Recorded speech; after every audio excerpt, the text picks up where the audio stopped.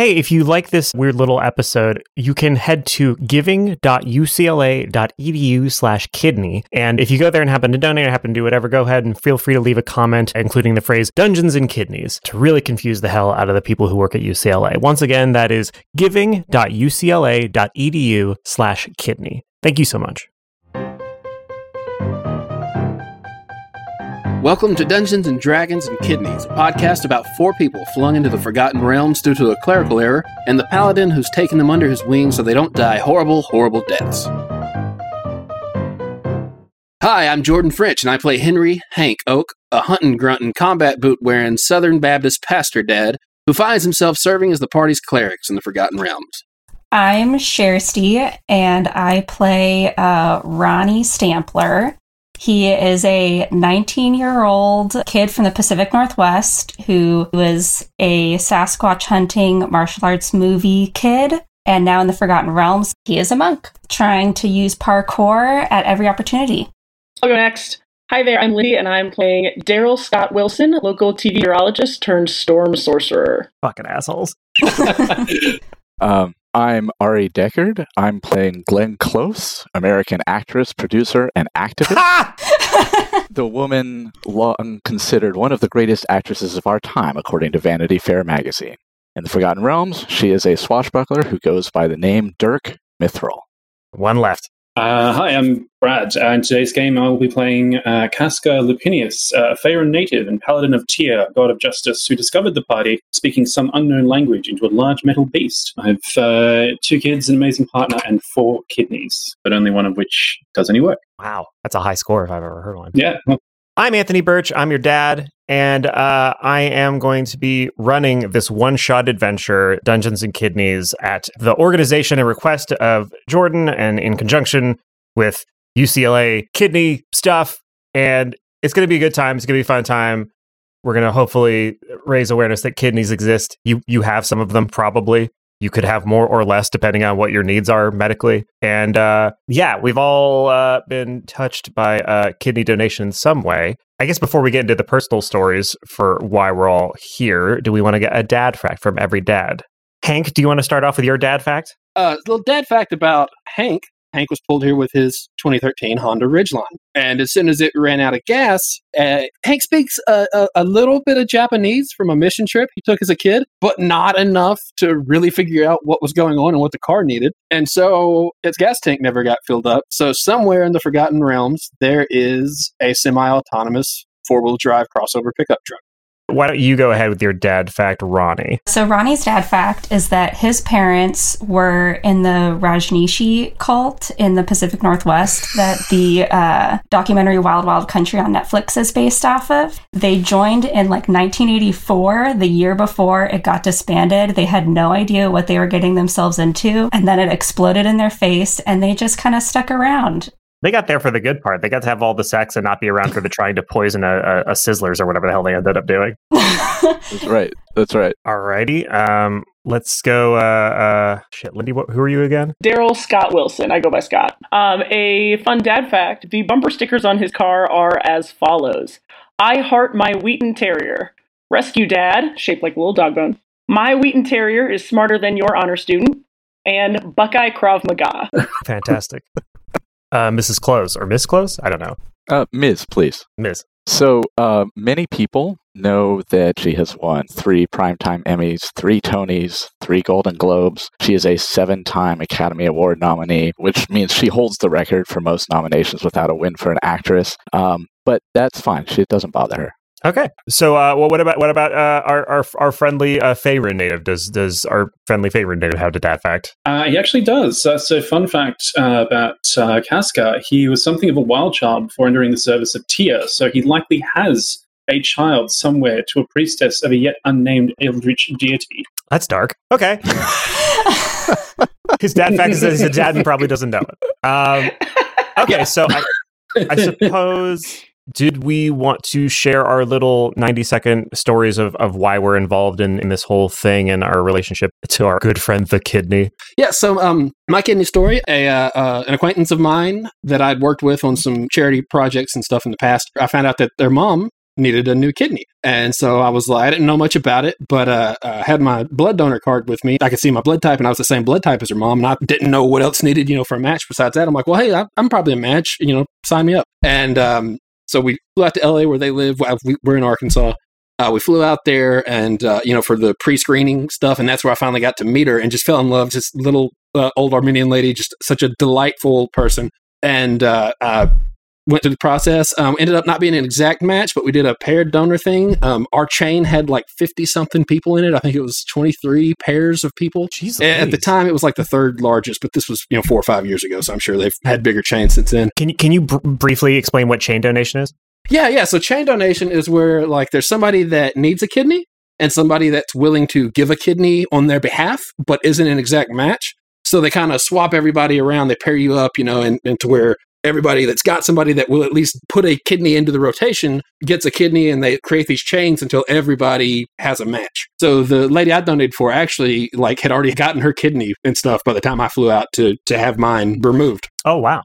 So that was, there was a really, really cool little moment where she was visiting me in the hospital, and my caseworker came up and was like, hey, do you want to meet the person that got your kidney? And I was like, yeah, sure, why not? And so we go down there, and her brother, who was the person that had signed up, with her to donate, was down there. And so I'm a white guy, obviously. The brother and sister that were the other side of the pair for us were Hispanic. And then, like I said, the lady that got my kidney was Armenian. And so we're all down there talking and just kind of, getting to know each other. And their doctor walks in for a checkup. As soon as he walks in, he's like, hey, guys, there's a lot of misconceptions about race being an issue for kidney donations. I'm going to go get some HIPAA waivers I need you guys to sign so we can use you in promotional material.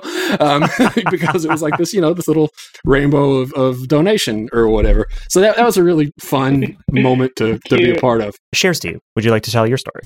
Yeah. So I first heard about living donation when I was about 18 or 19. My dad had a liver condition that required him to go on the liver transplant list. And he was on it for a really long time. And as he was getting kind of sicker and sicker, it became an option for me to maybe donate to him. But before that decision could be made, I was away at college and he just became too ill to undergo the surgery.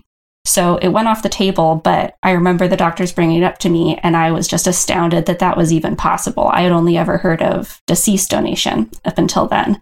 And so it was always in the back of my brain that that was something that maybe I could do for someone. And then a year or so ago, I heard about it on a different podcast. I think it was Freakonomics. And I looked into it and everything that I read online said that you needed 4 to 6 weeks to take off from work. And I was fresh out of college. I had just gotten my first job. I was like, I'm not going to ask my new job to let me take off 4 to 6 weeks for this. And so went on the back burner again.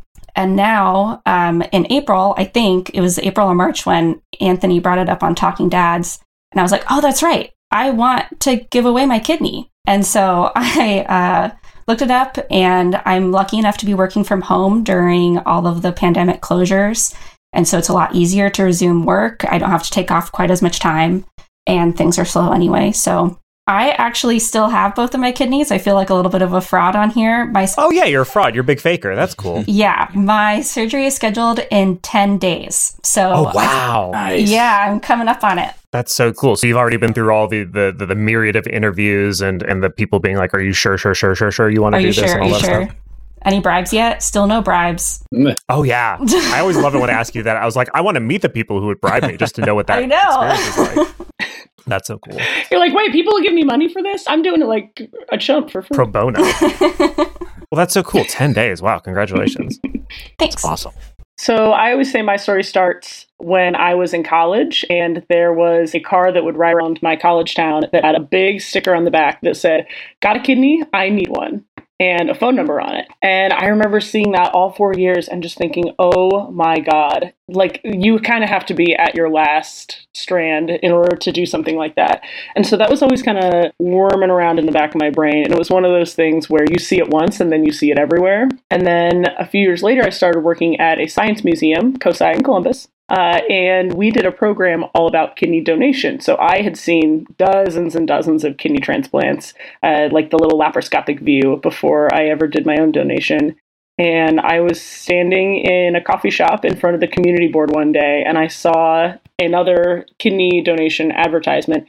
And I just thought, oh my God, I'm the target audience for this, right? I am young, I'm healthy, I have a job that would let me take time off. Weird flex, but okay. And so sorry? I said weird flex, but okay. I interrupted your very earnest story to make a stupid joke. Sorry. Keep going. You're so valid. I decided to contact my local hospital network just out of the blue. I emailed their living donation email and they got me set up with everything. And I donated in the summer of 2018 and I have had absolutely no regrets about it. That's so cool. Thank you for sharing your story and donating. That's awesome.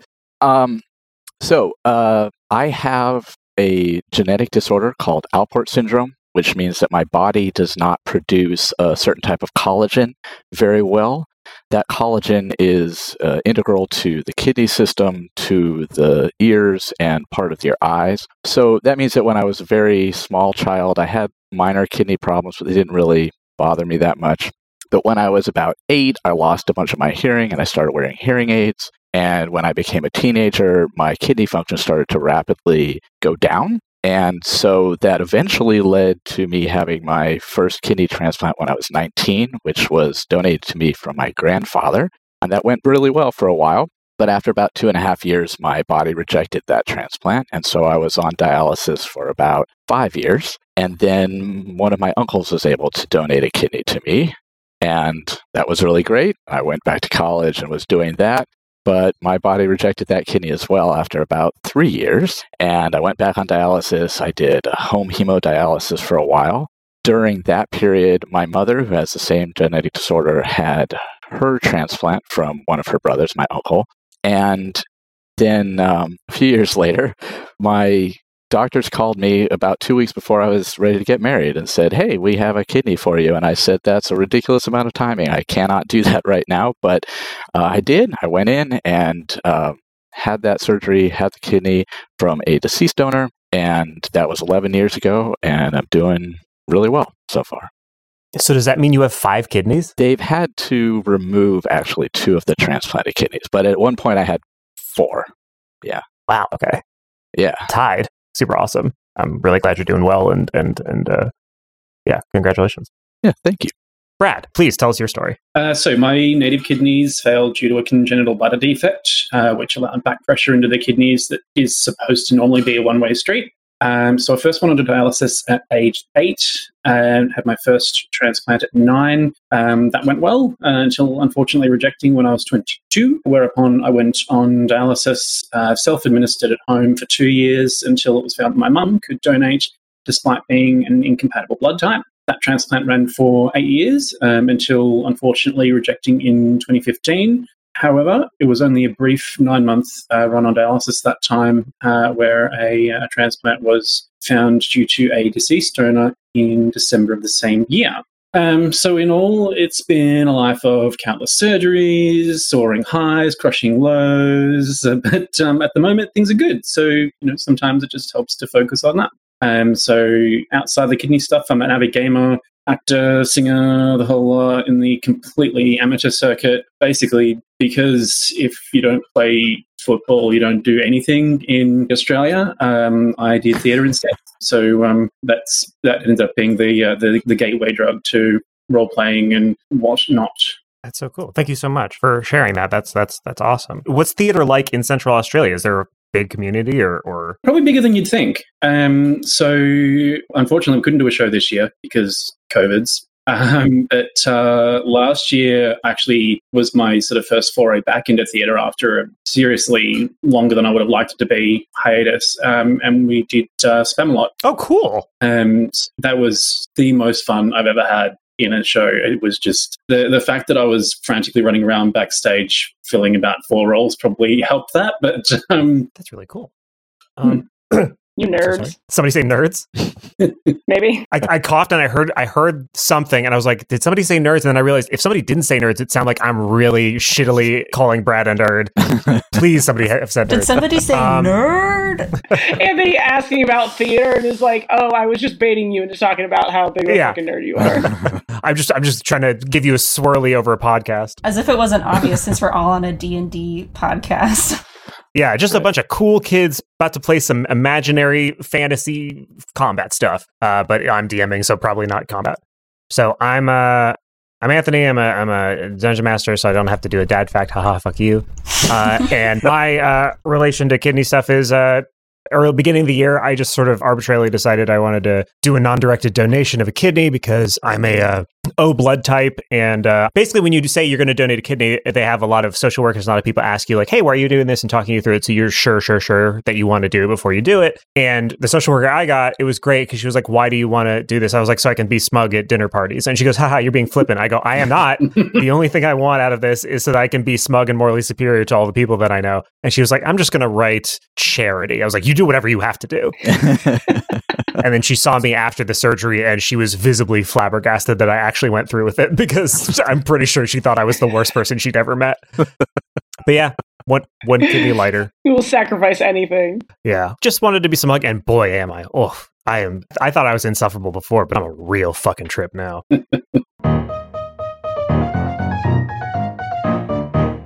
So as you're wandering around the Forgotten Realms, you all receive a raven, and it has a message asking you to go into a forest. So you head into a forest clearing, and the first thing you see is what looks to be a humanoid frog, who's kind of adult size, and he's standing next to two tables that have... Initially, your mind recoils at it a little bit because you're like, is that the same person twice? And then you remember, oh no, twins are a thing that exist. So you see twin brothers on two operating tables, essentially lying face up. And he goes... who are you guys? Hi there, D. Scott Wilson, Channel 6 News, Southeastern Ohio. How you doing? Wait, what's the name? What's the D stand for? Daryl Wilson. Well, you know, it's my first name, but I always go by Scott, and I just add the D in to sound cooler. It looks good on a title card on the news. Daryl Wilson. And what's your name? Oh, hey there. Nice to meet you. I am Reverend Henry Oak, but you can just call me Brother Hank. That's what everybody at church calls me. Henry Oak. Hiya, I'm Ronnie Stampler. Ronnie Stampler. Oh, don't tell me your name is Peyton. No, I'm Casca Lupinius, a paladin of Tyr. Well, at least I got that, right? Hello, I am Dirk Mithril, writer of Wrongs. No, thank God you're not Glenn Close. Oh, well, I mean... That is what I'm known as back home, yes. But I fucked really up. I did a mistake. Here. I did it bad. Yo. So what happened was these two beautiful boys are the sons of a friend of mine, Henry Oak. He's sort of part of a group, and I tried to summon them back using a raven, but I used a discount raven I don't usually use, and I think they grabbed the wrong guys. Y'all have the same names. Oh no. And if that's true, then that means that I tried to call Aaron O'Neill the Garden Witch, but instead I got... And then as he says that, you see a straight black line appear in reality in front of you. And it doesn't seem to make any sense at first. It's just this line that appeared out of nowhere, almost like static on a film reel or something. But then the line starts to rotate and you see a two-dimensional image of a witch just looking at you, and she goes, "Ha! It is me, the Dimensional Witch. Hello, what a pleasure to be summoned." And Walter goes, "Oh no, that's not who I meant to bring. Oh no." And the Dimensional Witch says, "What have you summoned me for?" And Walter goes, "Oh, okay. So here's the thing: we were waiting for some bounty hunters." And one of the bounty hunters was this evil mage guy, and he threw a spell, and he threw it at Sparrow, but then Lark jumped into the bolt to defend his brother, and Lark goes, I did not jump into it to defend my brother. I jumped into it because nothing could harm me, and I'm invulnerable. As he says that, he grabs onto his stomach, kind of. And Sparrow goes, "Oh, brother, you were such a good brother. I love you so very much, Lark. Oh, no, woe is me. What is to be done?" And Walter says, "Yeah, so I think the problem is the bolt, hit him in the kidney, and, his kidneys just aren't really what they used to be. They're kind of, it seems like some sort of spell has been cast on them. So what I was thinking was," and then Sparrow goes, "Take one of mine. I have one to spare. Anything for my brother Lark. Oh, part of being a love wolf is giving up those parts of you which you do not need to benefit others, and I do not need a kidney while my brother needs one so desperately." And Lark's like, "I need nothing. I want for nothing. I am Lark." Oh, and he grabs his stomach again. And so the Dimensional Witch says, "Let's see what we're dealing with here. Let me get into the fourth dimension to see real quickly what's going on." Yep. And she sort of disappears from view, and then you hear her voice echoing throughout time in your memories as she goes, "Oh, yep, I see the problem.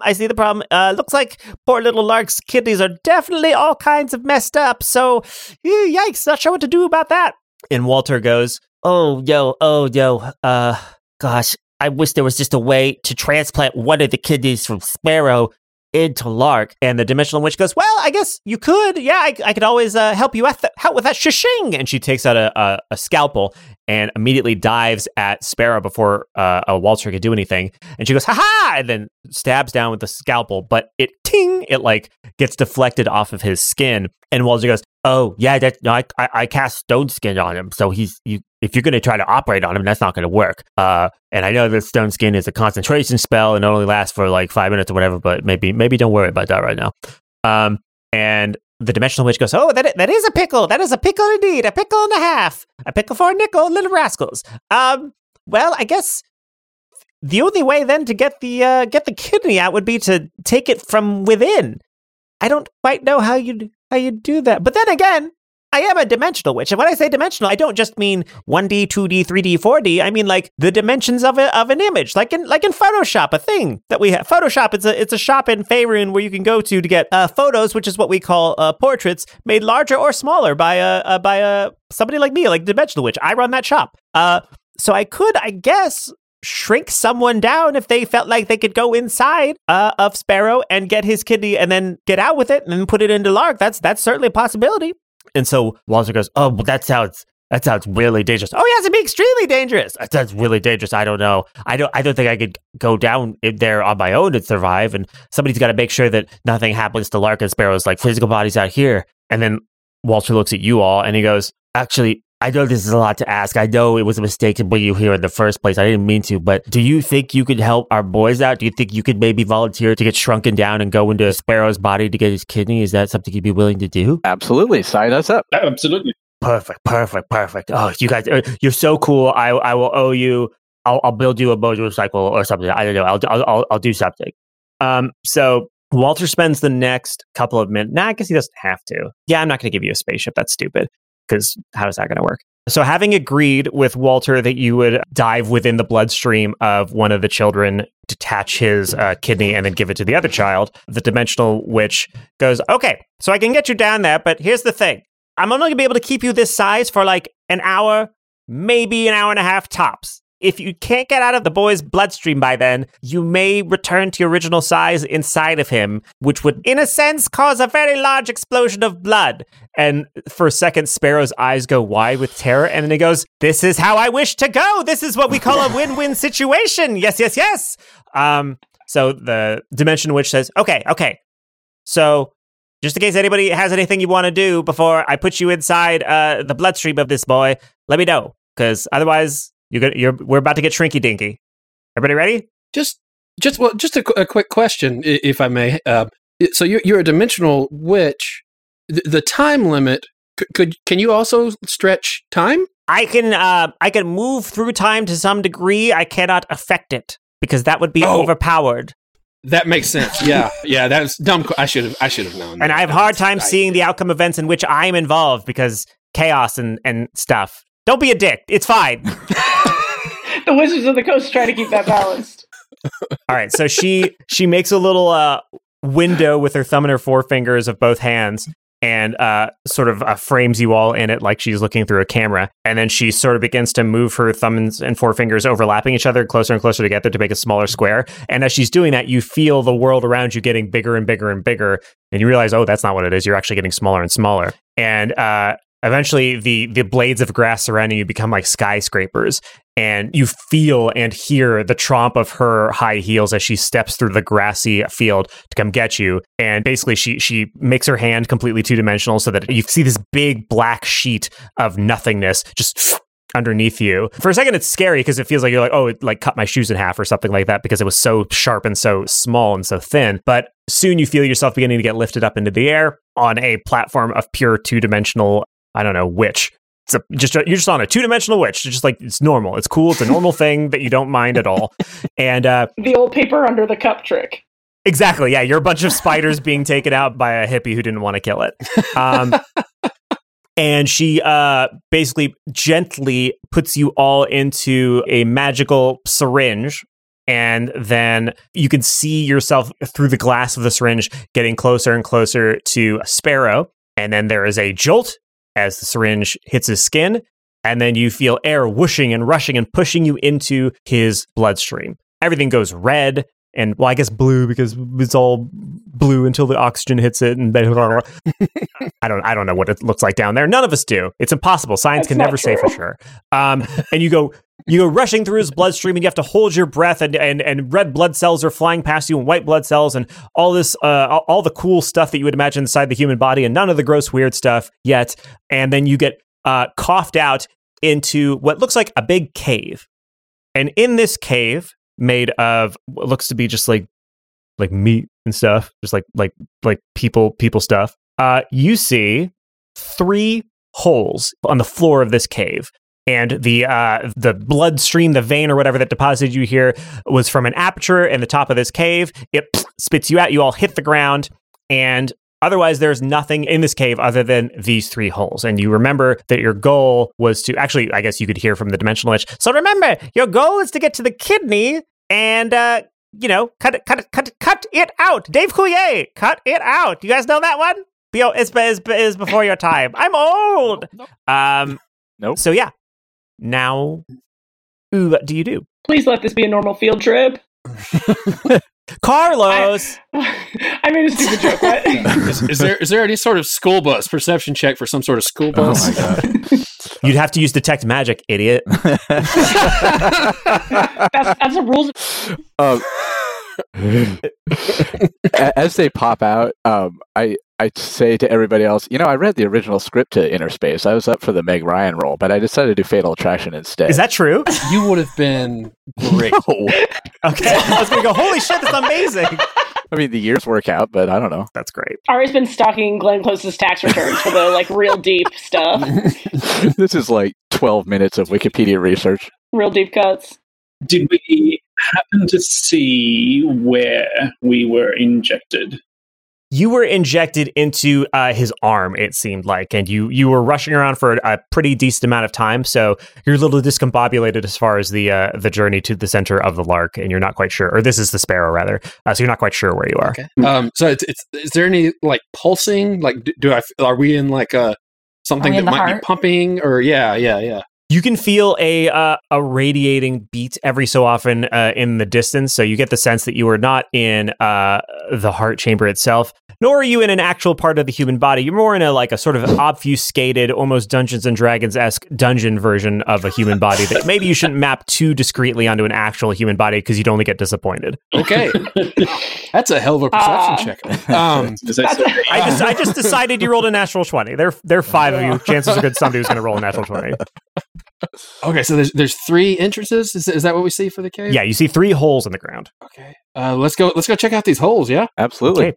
If anybody would like to give me a perception or investigation check, are they facing downward, like we would jump into them like a slide, or are they tunnels straight ahead?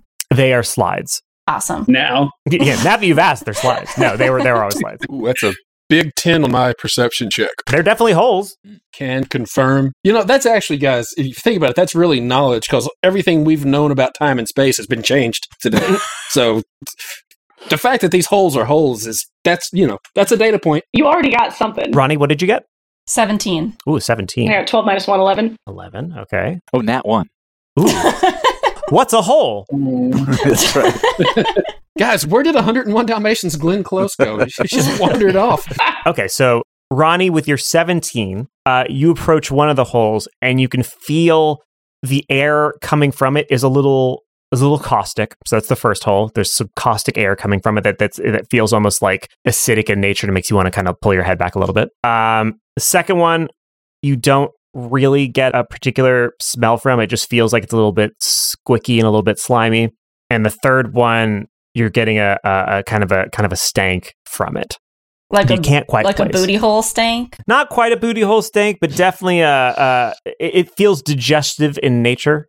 Oh, hey guys. So this first one is acidic. I relay what Anthony just said. Well, so guys, I know we're kind of on a bit of a timer here, but if we think we could spare 10 minutes, I could actually talk to the Lord and he could tell me good, bad for these holes. Now, is this your Lord, or is this? Well, I mean, it's worked so far. I assume that it's the Lord that I get these powers. Yeah, I'm a little iffy on that. The magic. It's kind of. I think it's Jesus. I'm not sure, So I don't use it a lot, just in case, But I've got this thing I can do where if we say, hey, if we go down this hole, he'll tell me, good results, bad results, maybe a little both, stuff like that. I think we got 10 minutes. Okay. So I'm going to pull out my little prayer book and spend 10 minutes praying. And yeah, we're going to eat up 10 minutes. Yeah, God can entertain himself for 10 minutes. Glenn Close just does a bunch of monologues from Fatal Attraction. Yeah, or Hamlet. Oh, yeah. She does that a lot.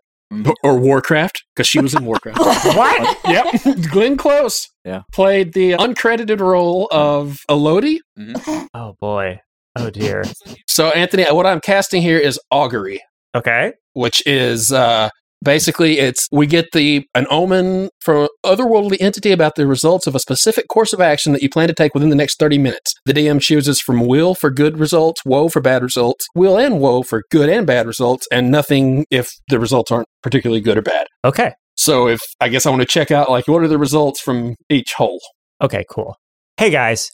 It's Anthony Birch here. I'm about to pretend to be a god, and this character is very deeply Christian religious. I just want to remind everybody that I'm just being a fun fantasy god. This is all just a bunch of fun and games we're having here on Dungeons and Kidneys, and don't try to take this as evidence of any particular belief or mockery of any particular belief. We're just having a good old time. So with that in mind, when you point at the first hole, you hear the voice go, nah. You point at the second hole, and it goes, whoa! And you point at the third hole, and it goes, whatever the opposite of whoa was. I wasn't listening. What was it? What was it? What was the word? Will. W-I-L, Will! Lord. Yeah. Will. It actually says Will Campos. What's that about? William Campos. Story break. Okay. Hey, guys, I think God is a podcast fan. Mostly NPR. So does everybody hear that or just me? I'm not sure how I definitely better just be you. Okay.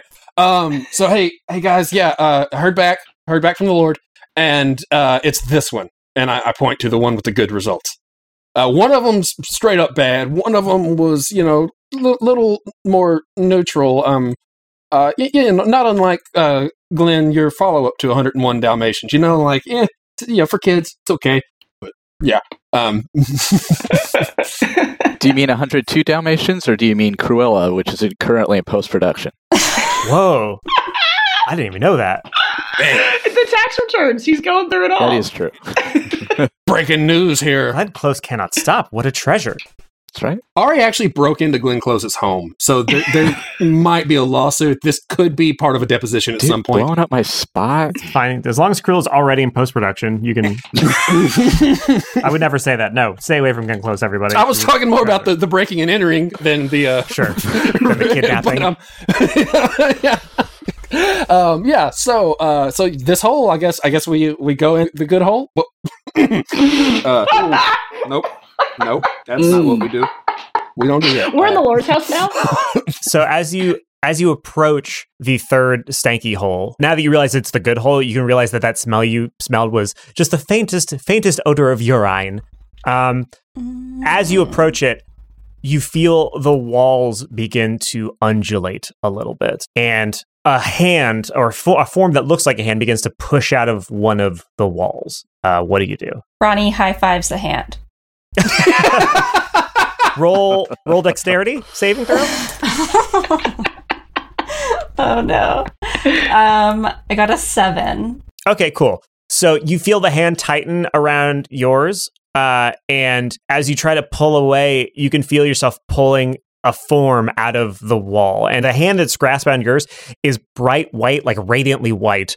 And as you begin to pull more and more of it out of the wall, you see that you're pulling what looks like essentially a bright white version of the child that you saw on the slab. Essentially, you're looking at a bright white version of Sparrow. And it goes, "What is this I see? What is this I see? Intruders! Intruders!" And as it says intruders, the other walls of this cave begin to undulate, and more of these white little sparrows come out. And they go, "What do we do with intruders in this body? What shall we do? You try to go near the kidneys? No, we say. No. And one of them is going to try to leap into the mouth of the hole that you were about to jump down and stretch himself out to cover the hole. Let's roll initiative.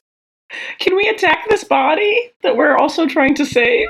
We have to defeat the white blood cells first. You could do non-lethal damage to these things, and they will be out of it, but you won't have permanently hurt the child. This is like a vaccine. We have to do a little damage. Yeah, we're like a vaccine. Like we're gonna rough up a few of them, but we're not taking them out.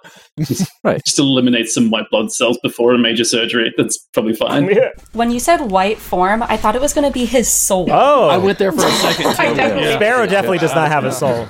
Neither Lark nor Sparrow have a soul. Boy, that makes the homunculus treatment really problematic. I got a 15. Yeah, be a 9 for Hank. Scott's got a 19. I got 13. So, Scott Wilson, it is your turn first.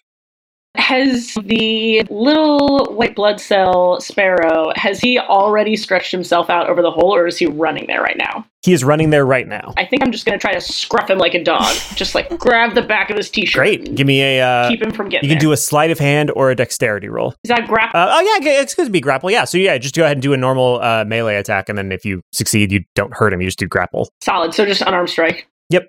All right. Oh, I got a 14. 14. So just barely, he manages to evade your grip. Like one die worth of barely. 1 point worth of barely manages to evade your grip. Almost. Almost as if his AC is exactly 15. But yeah, unfortunately he misses. So that was your standard action. If you have any bonuses or movement Wow, you'd like it would to be do. really cool. If I had looked up my bonus actions beforehand, It's fine. It's Dungeons and Daddies. Ain't nobody know nothing. I'm going to use Quicken Dispel then. I'm going to spend 2 sorcerer points to convert the 1 action casting time to 1 bonus action. Because that's something I can do. I'm going to cast Shocking Grasp. Lightning springs from my hand to deliver a shock to a creature that I try to touch. Okay. So slap again, just kind of like grab the back of his shirt because I missed it the first time. Sounds good. And that's a 21. Wow. That's more than 15 by a fair amount. What's your damage? Well, a 2. So I reach out my hand and I just kind of gently graze the back of his shirt, and a little like a static thing when you touch somebody, and 2 points worth of lightning damage transfers into the back of his little t-shirt. Okay, great. So yeah, you static shock him as he's running. He goes, and he trips as you shock him, and as he was trying to run to block the path to the kidneys, he instead just like stumbles and falls down into the hole and goes like Wile E. Coyote. The white blood cells rolled an 18, so they're going to go as a group. There are 3 of them still in the room right now, or rather 4 of them. There's 1 for each of you, and Lindy just zapped one of hers. So one of them is going to try to tackle Scott Wilson and push him into the acidic hole. First, they'll try to do a melee attack to see if he can hit you. What is your AC? You know, Scott's a big guy, but he's a soft guy. So my AC is 12. It's 12? Okay. So he just barely manages to, almost as if exactly the amount of points he needed, manages to like and like jump into you and like grab you by the waist. And now both of you are going to do opposed strength checks as he tries to like shove you into the first hole. So go ahead and give me a strength roll. I got 17. He got an 18. I'm so sorry. You're shitting. Okay. So he literally got an 18. So he shoves you into the first hole, the acidic feeling hole. Go ahead and give me a dexterity check to see if you can grab onto the sides of this thing as he tries to push you into it.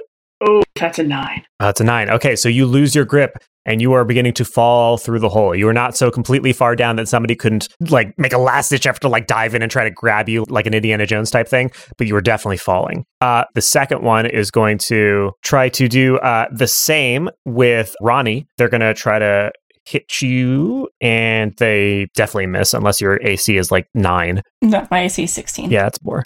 The third is going to try to do that to Glenn Close. They totally fuck up. They get a 4, so they go and jump through the air at you, and then midway through they realize as they're flying through the air at Glenn Close, suddenly they're like hit with the memory of seeing 101 Dalmatians in the image of Cruella de Vil, and the pure like nefarious sexual like rich person terrifying energy that radiates from Cruella de Vil as played by Glenn Close just like shoots through the white blood cell's body, and it goes no, and then it just like stops in midair. Like it was like diving through the air, and then like a cartoon, it just stops in midair, all of its momentum, and then just falls to the ground out of terror. And then the last one is going to attempt to throw Casca in to the stomach, and they rolled a 15. What is your AC?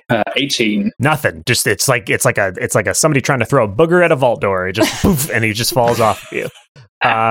So now it is Ari's turn. It is Glenn Close's turn. So, Glenn Close, producer of many, many things, including the upcoming Hillbilly Elegy, is going to make a dash to catch Scott, right? Scott got thrown. Yes. And so she's just going to run over there and try to grab him. Cool. Give me a dexterity check. Okay. 16.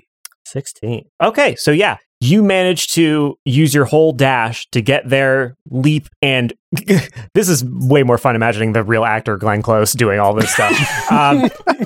You barely managed to grab onto the heel of a, what is Scott, a weatherman? Weatherman. A meteorologist. A television meteorologist, thank you. Yeah, meteorologist. I'm so sorry. Just as we all fantasized would one day happen in this podcast, the actress Glenn Close grabs a local meteorologist by the ankle as he's about to descend into a 12-year-old boy's stomach, grabs him by the ankle, and has stopped Scott's descent. Now, that said, you're so stretched out grabbing onto him that you don't currently have the strength to pull yourself back up on the same term. So you're both sort of frozen there, but nobody can pull themselves out just yet. Okay. So unless you have any bonus actions or anything, it is Brad's turn. I mean, I can bonus action dash again, I guess, but no. Yeah, I don't think that would do it. Okay, Casca is going to grab Glenn Close by the ankles to try and pull the two of them up. Cool. Give me a strength check since you're pulling up 2 people that are descended. I'll just make the check hard. I won't give you disadvantage. Yeah, go ahead and make a strength check. That is a 20, non-natural. Wow, special boy. So yeah, you basically just start yanking them out of the hole, and Glenn Close comes first, obviously, and so she's now just prone on the ground. And I feel like Scott's a big boy. Yeah, he's big, strong boy. So yeah, now both Scott and Glenn Close are now on the ground, and it seems like Scott's clothing is just a little bit worn away and spicy from the acid vapors that are wafting up from the tummy. But yeah, you are now out of the big old dangerous hole leading to the stomach, and yeah, cool. Did you have any other bonus actions or anything else you wanted to do, Casca? No bonus actions, not to completely shoot myself in the foot, but the white blood cell that was leaping at me would probably get an opportunity attack against me because I had to move away from it. Oh, you're right. Thank you very much. Yeah. I almost said it, but I was like, no, it's cool. It's cool. Okay. It didn't matter. He got a 6. He once again just yeah, this time it'll be different. And he just runs into you and just bashes against your kneecap and falls over. Now it is Ronnie's turn. So was Ronnie still holding hands with the one that came out of the wall? It let go of you after it came out of the wall, I think. Okay. Well, Ronnie's just going to go to the nearest white blood cell and try to kick it in the gut. Great. Give me an attack. I got a 17. Whoa, okay, that'll do it. Go ahead and roll damage. I got 5 damage. Wow, okay. So the white blood cell, basically, it goes put up your dukes, put them up. And then you kick it in the head and it immediately goes unconscious and hits the ground like a sack of potatoes. It's like if it were a cartoon, it had 2 frames of animation. It is up and then all of a sudden it is down. You don't even recall it falling over. It's so quick that it just falls over. It is pathetic. Ronnie is constantly shocked that anything he does works. He would only... You should meet another Ron Stampler. You would have a lot to talk about. Now it is Hank's turn. Yeah. Okay. So wow. I'm sorry, guys. I this probably would have been helpful before, but I don't know. It just kind of took me off guard a little bit. And anyway, I would like damages Glenn Close and Casca and Scott. The Lord bless you and keep you and all that jazz. And I'm going to cast Bless on those 3. Okay.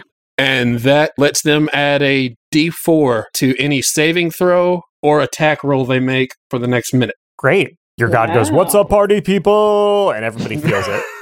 And then, okay, so they're clear. They're in the clear. They're out of the bad hole. Mm-hmm. I'm going to, I guess, move over to the good hole and kind of goalie it, keep the blood cell from trying to cover it up or whatever. And come on, guys, come on, move. Great. It is Scott's turn. Oh, man. So Hank is directing us towards the good hole, right? Oh, yeah. As Hank is wont to do. Hank loves to tell people where the good hole is. Hank, criminal. Oh, well, in that case, then, I think that unless Anthony tells me that our placement doesn't work for this, which I'm sure he's diligently keeping track of. I'm going to cast Gust of Wind, a line of strong wind 60 feet long, blasts from you in a direction you choose. So I'm trying to blow my compatriots into the good hole. Cool.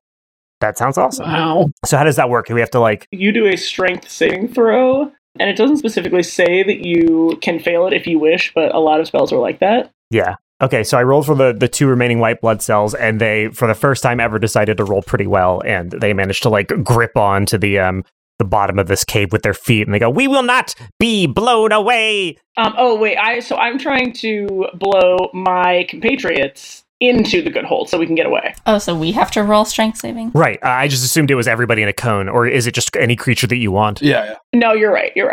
So they stay, and then...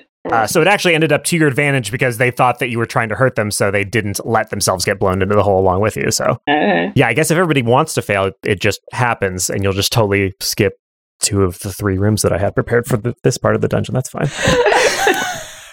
It's fine and normal. It's on me for giving you a choice. It should have just forced you through those one at a time, but I said, no, give them a choice. Non-linearity is good in game design. I wonder... Dungeon Master, if I have good enough aim to blow us into the right hole. I feel like you can probably give me some sort of Arcana or Wisdom or Dexterity roll for that. All right. I'll do Dex. It's all in the wrist. That's a 12. All in the wrist casting. Okay. So with a 12, pick 2 people, and those 2 people go into the hole. I'm going to pick my friends who have so diligently saved me, so Casca and Glenn. Great. So Casca and Glenn, you feel yourselves getting spirited away by this friendly wind that hurtles you towards the hole leading to the kidneys. Seeing that would leave 2 behind, well, I guess 3 behind, including Scott, I am actually going to make the strength save. No, I'm not. Never mind. One of the white blood cells sees you flying past him and it goes, "You coward! You're a coward! I knew you meant to." Glenn is sort of distracted by everything that's going on and what is happening? And fails. Flies towards the hole. Cool. So you 2 are falling down the hole then. So does the white blood cells turn now. The 2 remaining white blood cells, having just been kind of attacked but not really by Scott, are going to try to tackle Scott back into the stomach. They go, "No, go into the stomach. There's kind of a fun puzzle there. Go!" And they run at you. Split the party. One of them gets a natural 1, slips immediately and knocks itself unconscious. The other one gets a 17, which I assume beats your AC? Oh, yeah, it does. All right, cool. Now let's do an opposed strength. So they got a 12. If this is a saving throw, you get that extra D4. It is. Okay, I don't think that's going to get me there.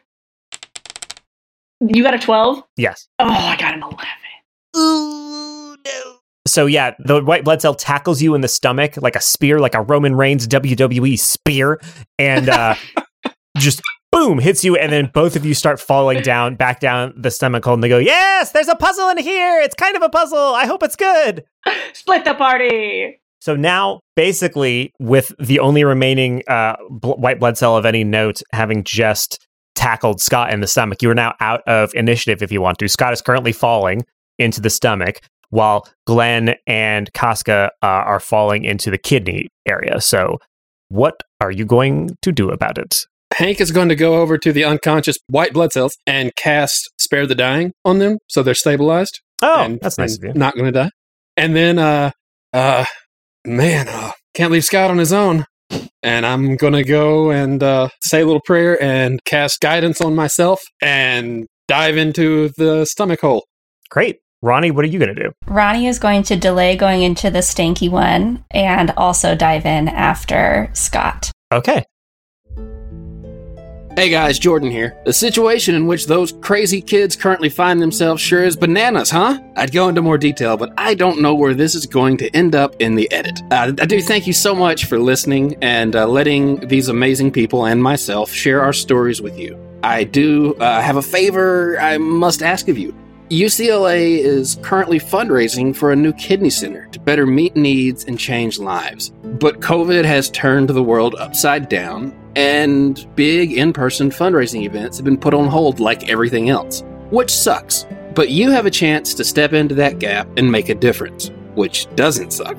Just go to giving.ucla.edu/kidney to make a donation, and in the comments section include the phrase Dungeons and Kidneys so they know that Daddy sent you. Donations are tax deductible, and you can make any size donation you're comfortable giving. Even if it's just $1, every little bit helps, and you can be a part of changing someone's life for the better. So one more time, that's giving.ucla.edu/kidney. Thank you so much for your support.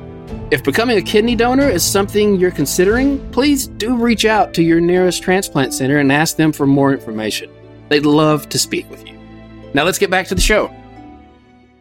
We'll go with the tummy crew first. So, Scott, as you're plummeting down, you feel the air around you get warmer and more acidic, and you come out of a tunnel into a big, like, glowing green kind of toxic cave-seeming thing with a big pool of bright neon green acid in the center of it that's dotted with little islands of something you can't quite make out. It seems to be like chewed up food. Gross. And in the center of this island is a large mound of sentient pink goo. And it goes, "Oh, visitor, a live one even. Ha ha ha. Come to me, come to Gumboy, come to me. Welcome to my kingdom, a kingdom of tummy acid and naughty food, gross food."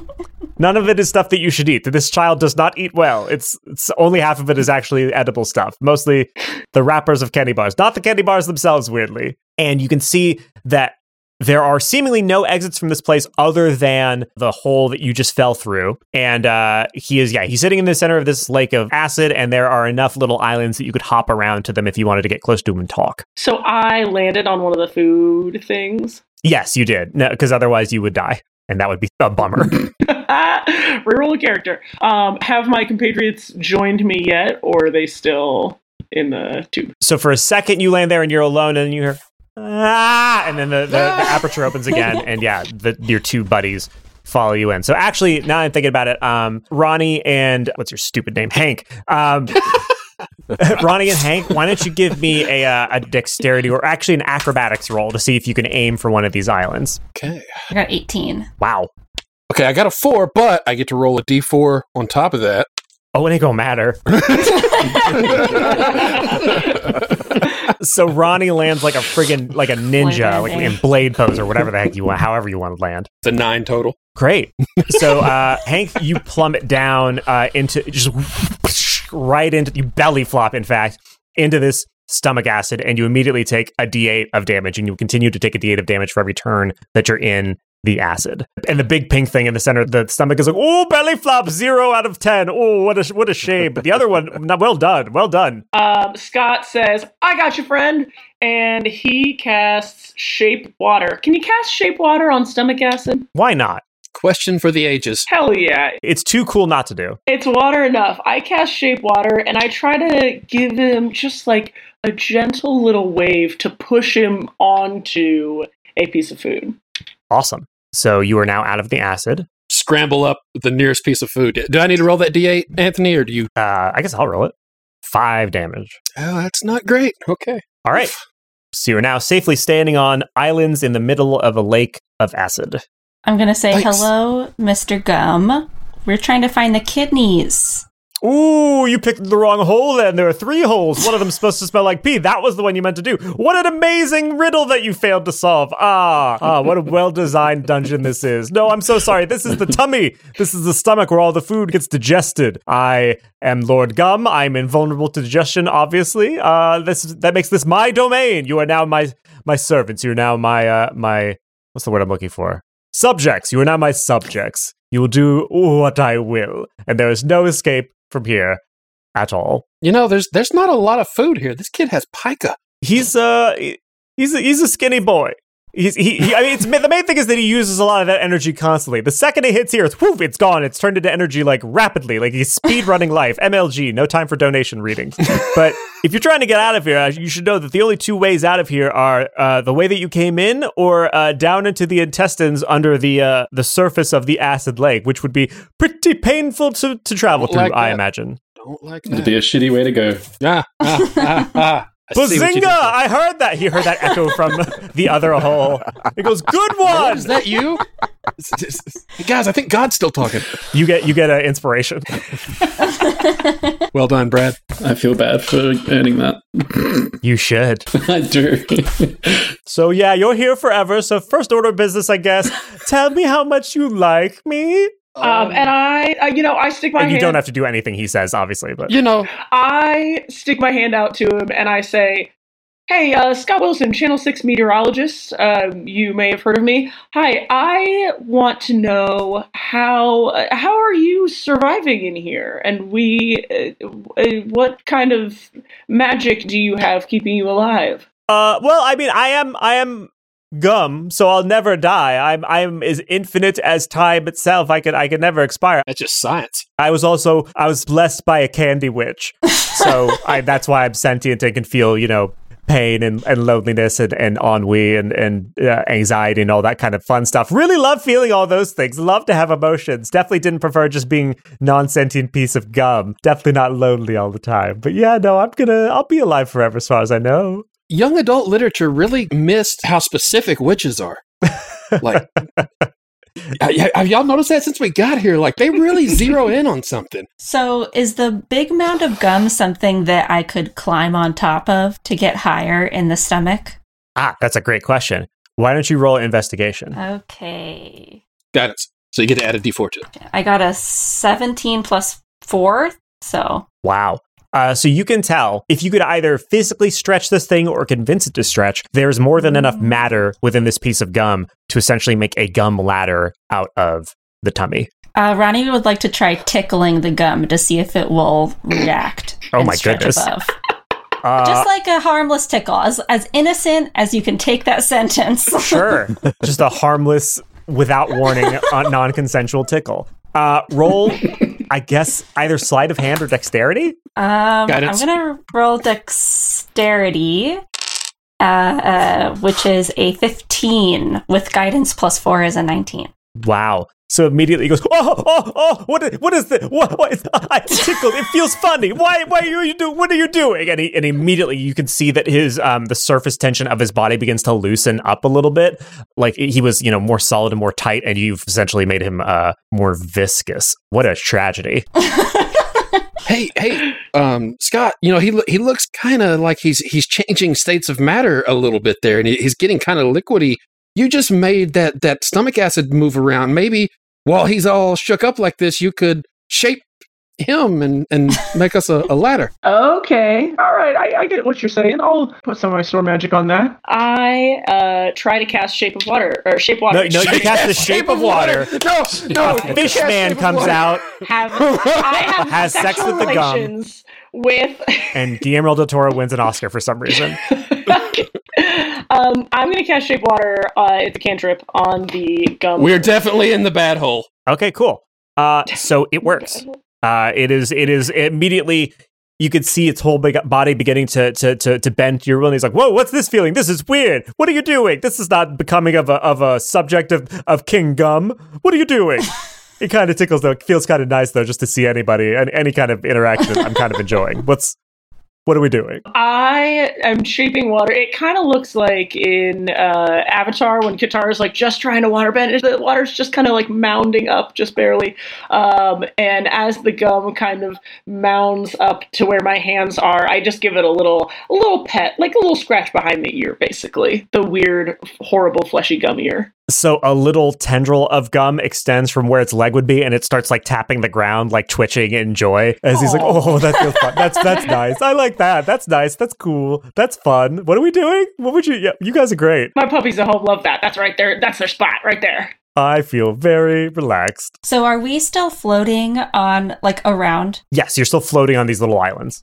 Okay, we're apart from the Lord Gum. Oh, yes, right. unless you Good want call. to be connected I didn't think about that. Yeah. Okay. Go ahead, Lindy. Yeah, I think I'm just going to start trying to stretch this thing into a ramp. This person, I'm so sorry. This gum man, into like a ramp towards where we came from. Cool. Because you both petted him and tickled him, he does not resist what you're doing. So you just successfully stretch him up.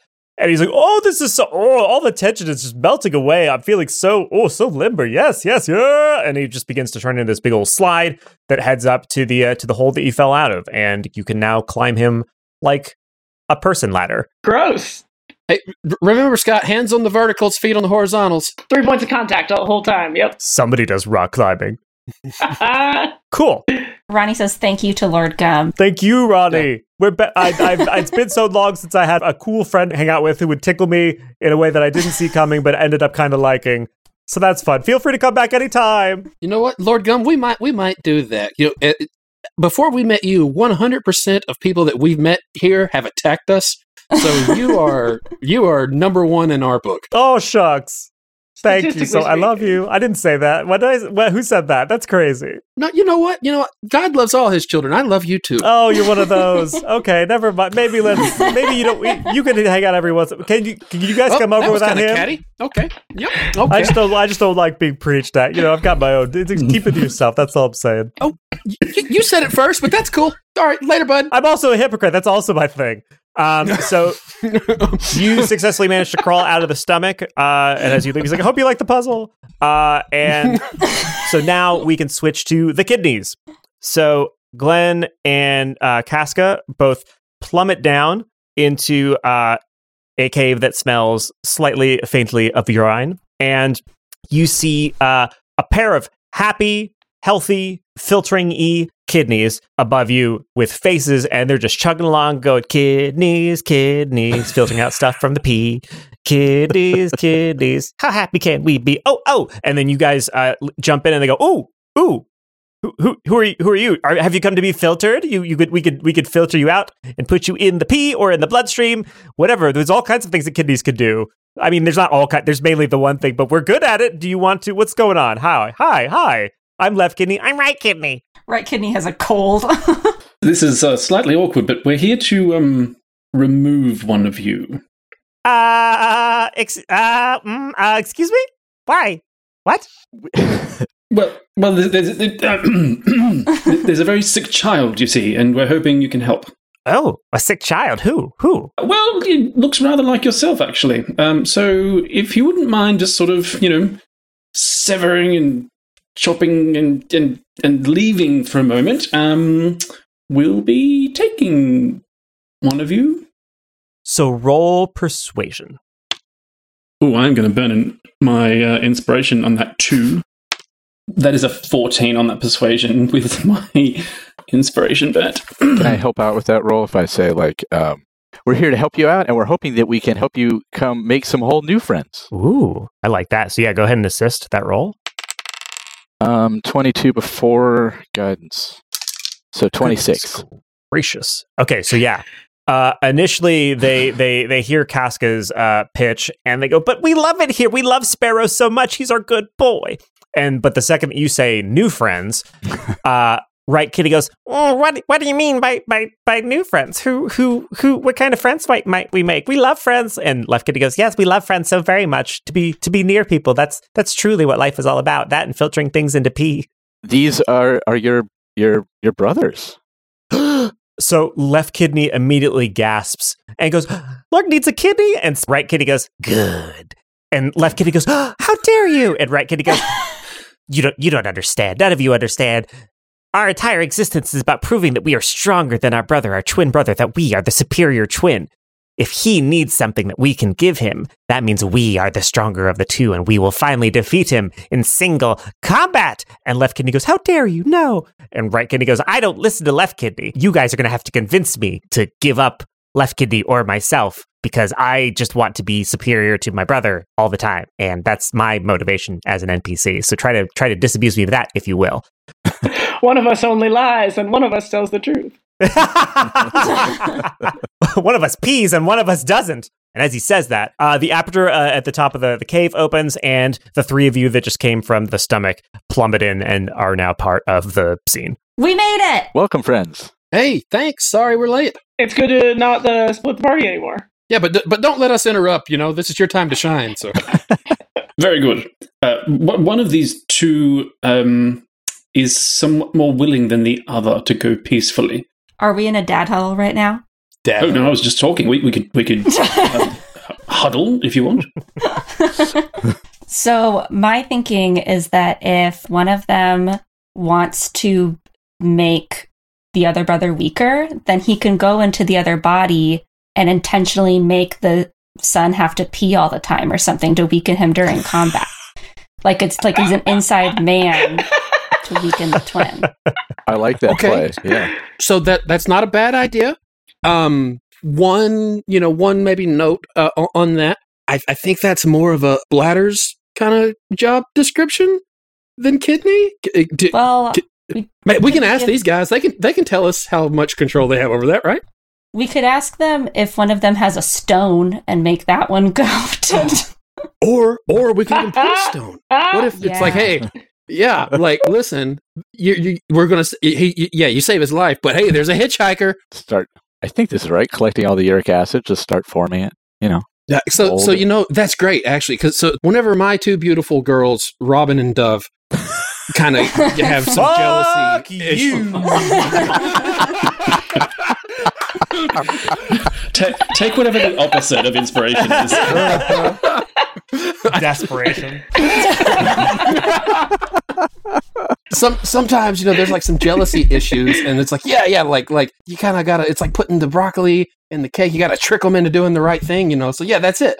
That's broccoli it. in a cake? Jesus Christ, you're even worse than Henry. Broccoli. That is a common thing in parenting, sir. Is it really? Yes. Oh, wow. Broccoli specifically. Okay. I've never done it, but I know parents that have. Okay, I take it back then as a bad thing if it's a real thing. Yeah. But yeah. So we say, hey, we go with Ronnie's idea. It's brilliant. And I mean, this is a magical world. We could probably just like put something in the kidney, to simulate a kidney stone, maybe. Like a pearl, oyster, grain of sand situation, Or we can just ask the kidney to purposefully do a bad job. Yeah, can the kidney do that? That's a great idea. Okay. I didn't think I was going to get to use my spell Shape Uric Acid, but here we are. So, Casca and Damages Glenn Close, you seem to have a little bit of a rapport with these kidneys here. Maybe you guys want to pitch it to them? Sure. I think we should probably keep the stone idea in what is the four of you call it? The old back pocket. Yeah. I was really shocked whenever I found out that you didn't have those here, and that was just an us thing. That was Faerun only has front pockets. It's so weird. We only have. That's terrible. You'd be very easily pickpocketed with a pocket in the back. I'm just enjoying having pockets at all. It's not wrong. But did you have another idea, Casca? Did you have something else you were thinking? Well, one of them seems very willing. I was going to ask, what is it that one can do to stop the other? Like, what power does right kidney have over left kidney? That's a fair point. I mean, they don't seem to have arms. They just sort of have these, The veins. sort of tubes. So, not for nothing, because you weren't there, so it would be crazy for us to expect you to know this. But we did just have an encounter with a sentient piece of gum that turned into a ladder. So, I'm not saying it's a bad idea. Weird flex. It just maybe we get a curveball and just curved ball sounds terrible. It wouldn't throw terribly well at all. You're not wrong. So I mean, we can try it, right? Like we can ask. So the plan is to take a piece of gum from the gum person and then put it in the kidney, or am I mishearing? Oh no, sorry. That was just a that was just a absence of arms does not denote absence of ability to act therein. But I mean, what's the harm in asking, right? Sure. I wonder if there's maybe a play to be made that there's, if you want to prove you're stronger, then you show that you don't need a friend, right? You don't need to be part of a duo. That's really good. You can just say, like, listen, I stand alone, the kidney stands alone, and I've got this. I can handle this whole job by myself, and you need 3 or 5 or however many. This is all on me. I like what you're thinking. With a small twist, I think this other, we'll say right kidney, seems to think of itself as superior. Mm-hmm.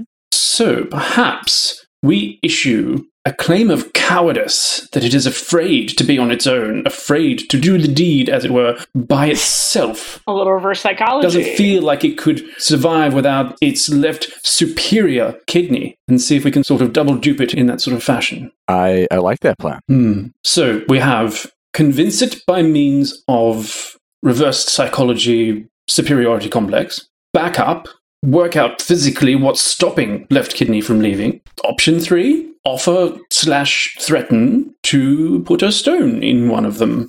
If they don't comply, or as incentive to comply. We've got some viable options here and some fallbacks. I think the kidney stone idea could be we convince right kidney that we've implanted a stone in left kidney, and then right kidney will let left kidney leave, knowing that kidney will be less effective with a kidney stone. Oh, subterfuge, most cunning. Subterfuge. Then we're not putting a kidney stone in a small child. I like that. Yeah. I also, these are kids, so I'm not huge on giving a kid a kidney stone. Happy to keep that one in the back pocket.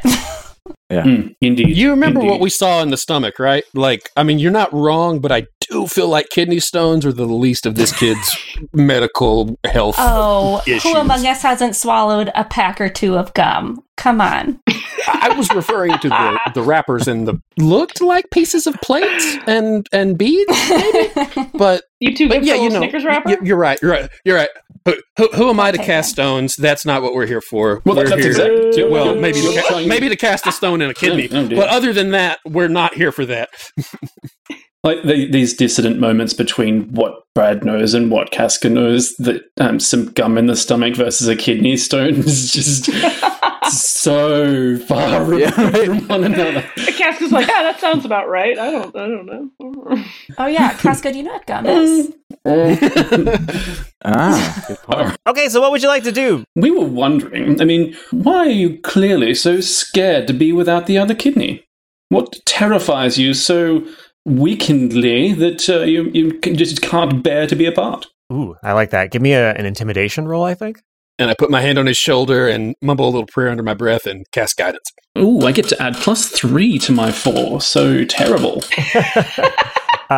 So right kidney goes like, I see what you're trying to do. You're trying to turn me against my fellow kidney. It's not going to work. We're like 2 peas in a pod. We finish each other's sandwiches. We are the best of friends. I would miss him, sure. Yes, of course I would miss him because I love my kidney friend. I love my brother. But more than that, I would resent the fact that our weaker brother, Lark, would have a one-up, would have a far superior kidney to whatever ones he has in his silly little inferior, probably slightly younger than me body. I'm pretty sure I came out first. Wouldn't you be more like Well, two kidney beans in a pod? Oh, clever boy. Look at you. Clever boy. Kidneys are beans too. I should have seen that one coming. Dick. Get it? You get inspiration? I don't want to take inspiration for that, but I will. So, if you don't want, right kidney, you seem to be in charge here. If you don't want your brother having the superior kidney, we could just take you instead. That's probably fine. Oh, as like an enemy, or what are you talking about? Are you trying? Threat? Is that a threat or is that a night? What is how? I'm not quite sure how to take that. Well, it was something of a burn, you see, implying that you were the less. Oh, fuck you! Oh, I get it. No, I get it. Yes. I'm smart. Yes, I'm not like everybody obscure. says. I'm smart. I know what you're getting at. Rude. Roll intimidation again. Guys, who knew that they had negging in the Forgotten Realms? I wasn't expecting that. That's 2. Eat my whole butt. That kind of stuff doesn't work. You can't neg me. I'm impervious to the game. These I kidneys have suppose you've definitely got me there. attended a conference at some point. Right. Well, failing that, we were a little curious as to what exactly could you do to stop us from taking you? Oh, boy. Well, we could always call in a great deal of white blood cells. We could call in an army of about 100 of them. It seems kind of rude to think that you would just come in and take us against our will. That's left kidney, by the way. Right kidney's like, try it, bitch! Try it! You can't do shit! Yeah, that would be kidney napping. Oh, boy. Oh. Oh, boy. I don't support that one. You've already got inspiration, but now know that you have my disapproval. Ronnie sidles up to right kidney and says, listen, right kidney, we know you love left kidney. Yes. And maybe the only thing you love more than left kidney is the idea of beating the other brother, right? In combat. You've correctly identified my dramatic wants. Yes. One idea is, you could be an inside man inside the sun. If you went into Lark or Sparrow or whichever one needs the kidney. Lark. If you went into Lark, you could incapacitate him and weaken him. Only in combat, of course, with Sparrow, but still be an inside man to give left kidney advantage when you two meet in combat, which is inevitable, of course. Roll persuasion with advantage. I got a 16 and a 7, so 16. Okay. So with a 16, the kidney narrows its kidney eyes at you and goes, "You may have a point. An inside man, I could do a lot more damage from within than from without, if it came to that. Now, of course, until then, I'll behave like a good little kidney, filtering out all the toxins and stuff and helping him pee good and stuff. I'll do all that normal kidney stuff, sure. But when he's least expecting it, when he's fighting with my true father? What do I refer to the person that I live inside as? Whatever. Host? Home. My true mate man, Sparrow. Then I'll create a kidney stone within myself and it'll really hurt when he pees. I've heard it's a real bummer. I've heard it's one of the worst pains a human being can experience. Exactly. I'll hit him with that stuff. Heck yeah. Yeah. I raise my hand for a high five and I say, let's do it. Oh, so it has no limbs. So it's just kind of like, it tries to strain its entire mass like near you. Like, wet slap. So it goes, okay, if any of you have some sort of blade, feel free to cut me loose. Okay. And then I guess we can go see about getting into my nemesis, Lark. Glenn whips out a rapier and says, I got you right here. Awesome. A rapier, isn't that a stabbing weapon? Loving the energy, Glenn, but unless you're sort of planning to put sort of perforated holes and tear. Yeah. I think possibly my longsword might be the superior choice in this situation. Notebook paper. It's meant for stabbing, but they have edges, so you can't grab them in combat. I mean, they do. Now, they do Costco, not true. to. I don't want to get too indignant, but this is the House of Spirits, Glenn Did Close. You say Costco? I heard that too. Costco. It definitely sounded like you called him Costco. This is the Chum Scrubbers, Glenn Close, who was born to William Taliaferro Close, who was a doctor and operated a clinic in the Congo. And so if anybody knows how to do a nephrectomy, it's going to be 102 Dalmatians Glenn Close. In the Congo, my father used a rapier, and if it's good enough for him, it's good enough for me. That's right. Yeah, he was the personal physician of the dictator, actually. But whoa! Sorry, Television's Glenn Close. I didn't mean to just out your family history there. My bad. Thought I was a fan. Turns out I didn't know what I thought I knew. Can Scott and I use Shocking Grasp to cauterize the wounds? Fantastic. Yes, absolutely do that. Yeah. Yeah, I suppose with the aid of a rapier, if anybody else wants to jump in and help as well.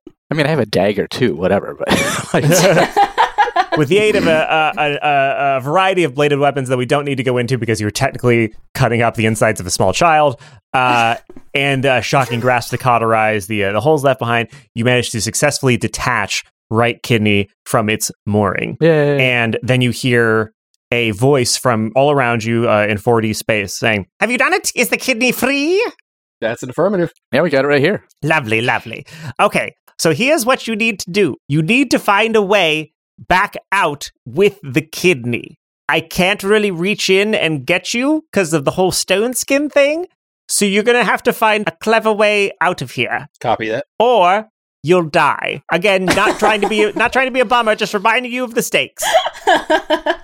Well, I suppose there are only really 3 ways out, and 2 of the 3 are not really anywhere that a number of grown adults should ever be going on a child. So perhaps we make for the mouth. Thank you for coming to that conclusion before I had to explain it, because yeah, you're going to want to get vomited out. You're not going to want to do the other options. Hey, we've got an inside man in the stomach. This is perfect. He loves us. Well, not me so much, which was a turn I didn't see coming. But yeah, he'd do us a favor. He owes us the one. The sentient gum did seem pretty lonely. Maybe we could convince him to like shake things up and, exercise himself from the stomach cavity with us. There. We tell him we'll carry him with us on all of our further escapade. Like He's the newest member of our party. He's our new best bud. I don't mind carrying him behind my ear, like in Willy Wonka. Okay, I appreciate the enthusiasm. We might need to circle back and talk about that, but for now, awesome. Yeah, you're a team player. That's cool. Hey, Anthony, how big is this kidney in relation to us? The kidney is basically as big as one of you. So any place that you can go, the kidney can also go. Oh, it can it has its own form of locomotion. No, I mean one of you will have to carry it, but it's not so big that you're gonna have to Winnie the Pooh it through doorways and stuff. Okay, cool. Oh, I have no idea what that's in reference. Winnie the Pooh when he overeats on honey. It's a classic. He gets his butt stuck. Yeah, you got to push him. Aww. Yeah, classic body horror. So there is body shaming. If you think about it. It is body shaming. Actually, yeah, that is the horrific part. Is the body shame. There is a ladder leading out of the kidney cave. If you wanted to go back to the stomach, you could do so quite easily. Cool. All right. Well, who's gonna carry this thing on their back? Because I threw my back out a couple years ago, and I don't know if I could do it. Oh, back injuries are no joke, so we don't want to aggravate that. Casca, you're a pretty stout young man. What do you think? Absolutely, I can do so. Yeah. Okay. So Casca, maybe we fix good Sir Kidney here. I'm sorry, I didn't mean to assume your gender. Kidney. What are your pronouns? Kidney. I am Kidney. Okay. No pronouns around the kidney. Noted. So anyway, we'll fix the kidney to your back. Yeah, I'll just quickly tie the venous to arterial connections together and just sort of use it as a kind of a satchel sort of situation. So it's the most now grotesque just sort of sitting, camel backpack ever. Absolutely, just this visceral creature slung across my back. That sounds wonderful. Yeah, just the worst squelchy noises as you tie it to yourself. Of course. What other noises would it possibly make? As we are ascending the ladder, I'm going to be behind him, and I am going to, be praying kind of to myself and ritually cast Gentle Repose on the kidney, which is you touch a corpse or other remains, and for the duration, the target is protected from decay. Oh, great. That's awesome. Yeah, so this kidney is going to be fresh AF whenever it gets to its new home. Magical perfusion pump. Fantastic. Okay, so you climb out of the kidney cave, and I assume you head into the stomach cave? Yep. Okay. Yeah. So, Water slide. oh, wait. Yeah, there was stomach acid, guys. We should maybe, we don't want to fall in the acid, because that hurt. Make an island? Yeah, is there, how far down is this? Can we fast rope, or is the gum ladder gum ladder still there? Yeah. The gum ladder is still there. So the second that you get near the aperture and it opens up, you can see him at the opening going, "Hey guys! What's up? I forgot what voice I had." Oh, it was this voice. "Hello, friends.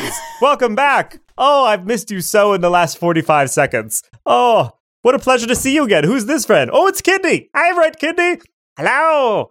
What's up? What brings you here?" Kidney and Gum, you guys probably don't get to hang out a lot. Do you want to maybe... Not really, no. I would prefer just to talk to you. I reached down. I've been missing my dogs a lot, and I think these guys they have the same Wheaten Terrier happy energy, or this Gum guy does. So I'm gonna scratch it down beneath my feet, and I say, "Hey, buddy, we are just trying to get vomited out. Oof, to be so indelicate. If you have the ability to do that." Oh, wow. Oh, first of all, that feels nice. Thank you. Oh, we're such good friends. I suppose I could start making some splashies in here and really try to extend my girth such that the digestive system might be worried that there's some sort of poison in here, or I could just start climbing back up, and that might activate the gag reflex and send us all hurtling out. I'm not sure. Lord Gum, has Sparrow ever vomited? Sparrow, I think in fact he has vomited, but he never wants to admit it because he thinks it makes him sound weak. So he's probably tried to make it seem like all of his vomits were super intentional and were a new method of attack. He calls it biological warfare. Mm-hmm. It's like a vulture thing. You vomit as an attack mode. Yeah, he's done it to psych out Lark. Back to the plan. How are you going to try to get out of here with King Gum's help, or Lord Gum? Yeah, I think if Lord Gum snakes his way up, I assume that would make Sparrow cough, right? And cough up the piece of gum. Yeah, I think so. And then maybe we could we make Lark then swallow the piece of gum, and that's how we get into the next chamber? Oh, wow. Disgusting, but yeah, no, that's a holistic plan. Way to go. Okay. Yeah, that's I assume there will be a similar piece of gum in Lark's body for Lord Gum to meet. That's totally true. Wait, but did we make a promise to Lord Gum that he was going to get to come with us? Because that could. It's up to him. He can come with us, or if he meets new friends in Lark. Yeah, he gets to hang out with Lark. That's awesome. Yeah. Lark's cool, right? Right. I bet Lark doesn't have pica. Okay. So Lord Gum hears you talking about this plan. He goes, "Oh, what a delightful plan! So what I can do is I can turn myself into sort of a tube, like an egg roll of gum, and just encircle all of you in one long snaky kind of thing, and then I can undulate. Oh, this is horrible. I can undulate my way up his esophagus." Activate his gag reflex, and then a little bit of coughing, a little bit of vomiting. Pachoo! We're out of there. And then hopefully we can then make the other one, or actually no, the other one, he doesn't have stone skin on, so they could just give him a normal, no, it's more fun if we'll do the thing that you said. He's going to swallow us like a big old gum snake, and then we're going to go down in and put the new kidney in, and then I'm going to get to go maybe see if there's somebody else fun in the tummy. So let's do that, I guess.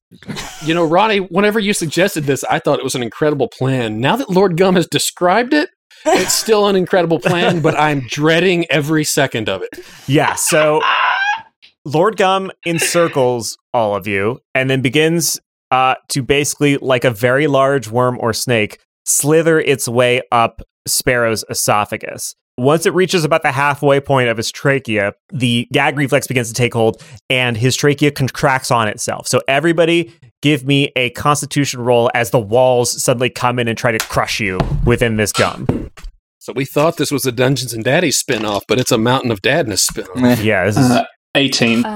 13. 30, 20. 14. 22. Nice. so everybody got above a 10, huh? Yeah. Great. So yeah, the trachea tries to close it on you and force you back down, but all of you are just such strong lads that when it comes in and tries to crush you and tries to crush Lord Gum, he's like, "Oh, this could hurt." And then all of you are just so strong that you basically act like interior scaffolding and you prevent him from collapsing or being crushed downward. And the Lord Gum snake creature that it now has taken the form of manages to snake its way out, and you see daylight in the distance as Sparrow's open mouth gets closer and closer, and his horrible teeth, because Henry probably doesn't believe in dentists or some bullshit, comes into view. And you exit the mouth and you're in daylight, and you're just flopping on his chest like a weird wriggling fish. And you see the two-dimensional witch come and peek into the opening at the top of the snake and go, "Is that you? That's all of you, yes? Yes? Ah, I see the kidney back there. Well done indeed. Okay, so this next part's going to be equally gross. Everyone close your eyes and close your noses." And she pinches the front of the snake shut so that you don't see what's happening. She's like, "It's better if you don't see this." And That tracks. she goes, "Say ah," and Lark goes, "Ah," and you feel your entire ship of gum vibrating, and then everything gets very dark, and then things are moving very quickly. It's like Space Mountain. It's a fucking dark roller coaster ride as you go down into Sparrow's digestive system, and and then splat, and everything stops moving, and the gum atop you unfolds and opens up, and you find yourself in an identical room to the one you would come out of in Sparrow's body with 3 holes in the ground. Things I do for art. True method actress Glenn Close to star in Osmosis Jones 2. Exactly. Wow. Okay, so we know the deal on this one, right? We know which hole we know where the good hole is. Does not get better. Yeah, we'll give it a little sniff. Yeah, sniff that good hole, you dirty, dirty boys. Yes, so the just like in the other body, same 3 holes, same 3 smells, acid, just nothing, basically just meanness, and then a slight bit of urine. Oh, we know which one to do. So Lord Gum, we know which one is the stomach, so if you want to go visit and see if maybe there's another Lord Gum, now's your chance. But we're going to go to the kidneys now. Okay, I suppose I'll go check it out, but it's been a delight seeing you. If there's nothing down there, then I'll come back. But if there's somebody, and I don't get mentioned again because Anthony forgot about me, just assume it's because I met another very nice piece of gum and that we're best friends, and you've totally made my life demonstrably better by having met me, and we can all feel like we got a W out of this one. Okay. Wonderful. Lord Gum, before you go, just know that if you go down there and there's not a nice piece of gum and some sort of like turf war ensues, we got your back. Oh, thank you. That's so kind of you. That's also a thing that could be like, you remember the end of the Super Mario Brothers movie where Princess Daisy comes in and has a gun and she's like, you're not going to believe this. And it like sets up a sequel. That could be how we end this session is I come in and like, you're not going to believe this. But maybe not. Who knows? And he leaps into the stomach hole and disappears from view. So you head down into the kidney hole, and it looks significantly different than what you saw in Sparrow's kidney cave, because the two kidneys here seem to have been essentially wailed on by what looks to be a large green ogre that seems to be radiating this kind of like poisonous energy, I guess. Like somebody cast a magic bolt of poison, essentially, and this is the physical manifestation of it. And it just goes, we hate kidneys. Kidneys so bad. Kidneys suck. I don't care about them. And he's just punching them, and the kidneys are basically unconscious, and they're going, oh, I'm so sorry, Lark. I'm sorry. We couldn't stop this piece of shit. Oh, I'm so sorry. And then right kidney goes, nobody gets to beat up my brother's kidneys other than me. Here's what you need to do, guys. I need you to basically spend 3 turns of combat sewing me into the veins and stuff there. But while that's happening, I suspect that ogre thing is going to be trying to beat me up. You have to protect me while somebody successfully manages to sew me in. And once we've done that, we can get out of here for good, if that's what you're cool with. Or you might have a better idea. I don't know. That's just sort of my plan. Oh, that's a good plan. I do have a question. Does it have to be like 3 continuous rounds of combat, or can we get no, 2 sorry, in it just has to be just 3 successful checks to fix me to Lark's veins, I guess, or whatever the part of the body that the kidney is attached to. Oh, okay, gotcha. Well, guys, I'm the pacifist in the group, so maybe I'm the best fit to do the stitching while you guys fight. I'm the one who loves kicking ass with storm magic, so fuck yeah. Okay, yeah. All right, if anybody would like to start combat or whatever, we can do that and then start rolling initiative. Because he hasn't noticed it yet, so he also get a surprise attack this round. Awesome.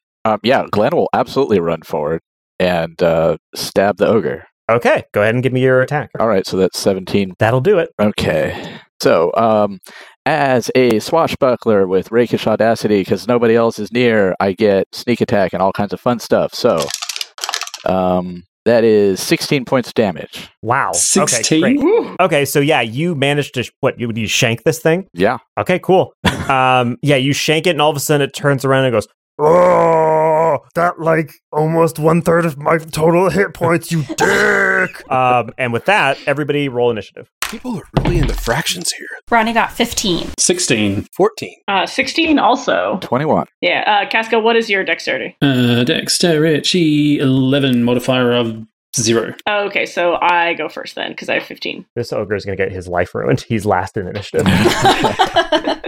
Okay, Glenn, it is your go. Okay. I think maybe, you can tell me if I'm wrong, but if the ogre is starting to look around at everybody, she looks him straight in the eye and she says, I will not be ignored, ogre. That's great. You get inspiration. And she lunges in for, that's another 21 to hit. There we go. All the dice. 8, 9 plus 6, 15 points of damage. Okay. Sorry, damages. Okay. Yes! So you hit this ogre so hard, and you teach it the meaning of pain so suddenly and with such alacrity that immediately it develops a fatal attraction for you, and it's going to try to harm you exclusively once its turn comes around. Okay, good. Scott, We're back to is being your a turn. BDSM podcast. Yeah. I am going to cast Chaos Bolt. You hurl an undulating, warbling mass of chaotic energy at one creature in range. So I will make my ranged spell attack. That's a 19. Yeah, that'll do it. Yep. Okay, you take 2d8 plus 1d6 of damage. Jeez Louise! Your career is over. Okay, that's an 8. That's another 8. Holy fuck. And that's a 5. Jesus Christ. So 16 plus 5, 21 damage. Okay, so you hit it so hard, and it was very attracted to Glenn for the amount of damage that it did. And then you did that, and now it's like, wow, you're all so good at hurting me. Fuck, I hate you, but I'm impressed. It's a respectful kind of impressed. Oh, you're all dicks, but game recognized game. Casca. So I'm going to need to throw the kidney to Hank. Are we free actioning that or move actioning that? I would say free. Sensational. I'm going to start by doing that. Then I'm going to charge the ogre and attempt to hit it with some divine smite. Delightful. That is an 18 to hit. Do it. And with the smitiness, so I did 19 damage. You did 19? Fuck! Okay, so the ogre... So describe how your divine smite, like, what does it look like? What do you do? I'm going to raise my longsword thusly and cry out, "The power of Tyr, damn you!" And just sort of bring it down straight onto the ogre's stupid face. Okay, so what happens is, you know, like in animes where like somebody gets slashed or whatever and they just stay in place, and then like after a second their body bisects and the two halves kind of move a little bit separate. That's basically what happens here. The like slice goes through and it looks like you maybe missed. There's no blood, there's no nothing. And the ogre immediately looks to Ronnie and Hank and goes, I'm sorry that you're not gonna get your turn. And then it splits in the middle open like a zipper being unzipped, and its two halves just peel away from each other like different leaves on a banana peel, and it just hits the ground and is beyond dead. It had 7 HP left, and you took off. It's now at negative 12 HP, and it is extremely dead. You are out of combat. There's nothing stopping you from just installing this kidney. D&D combat is bad. But yeah, so basically you just install the kidney, I assume, and right kidney is plugged right into next to Lark's left and right kidney. And he goes, "Ha, you guys, you have no idea what you're in for. I'm going to filter the shit out of this pee." I mean, not literally. That's a horrible thing to say. I didn't mean it that way. I'm going to be very good at my job, and I'm going to keep Lark alive, but only so that I can prove that I'm better than him. And the other kidneys are like, cool. And that's the end of that conversation.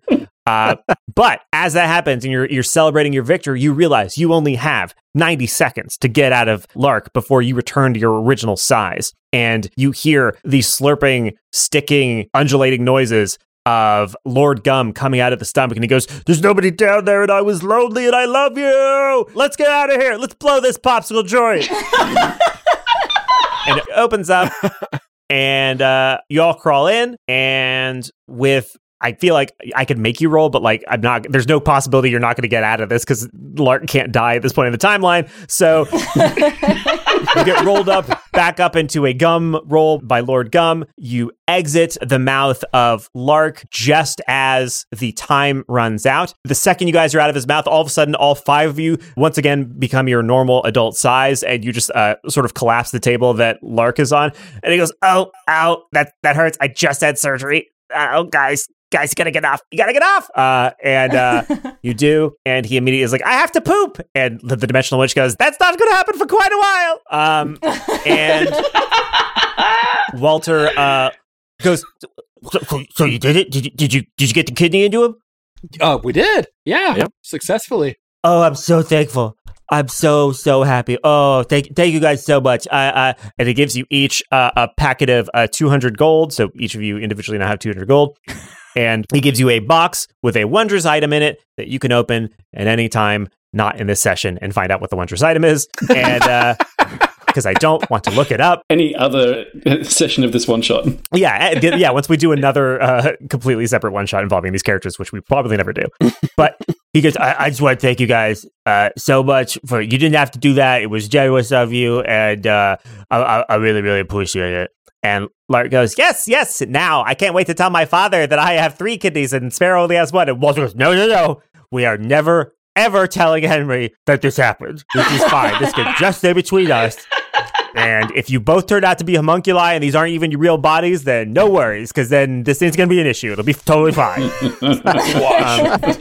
It's a do-over. Doesn't count. It's a do-over. It's all good. Walter does turn to you guys, though, and go like, "I'm sorry I summoned you to this world, but I don't really know how to get you guys back.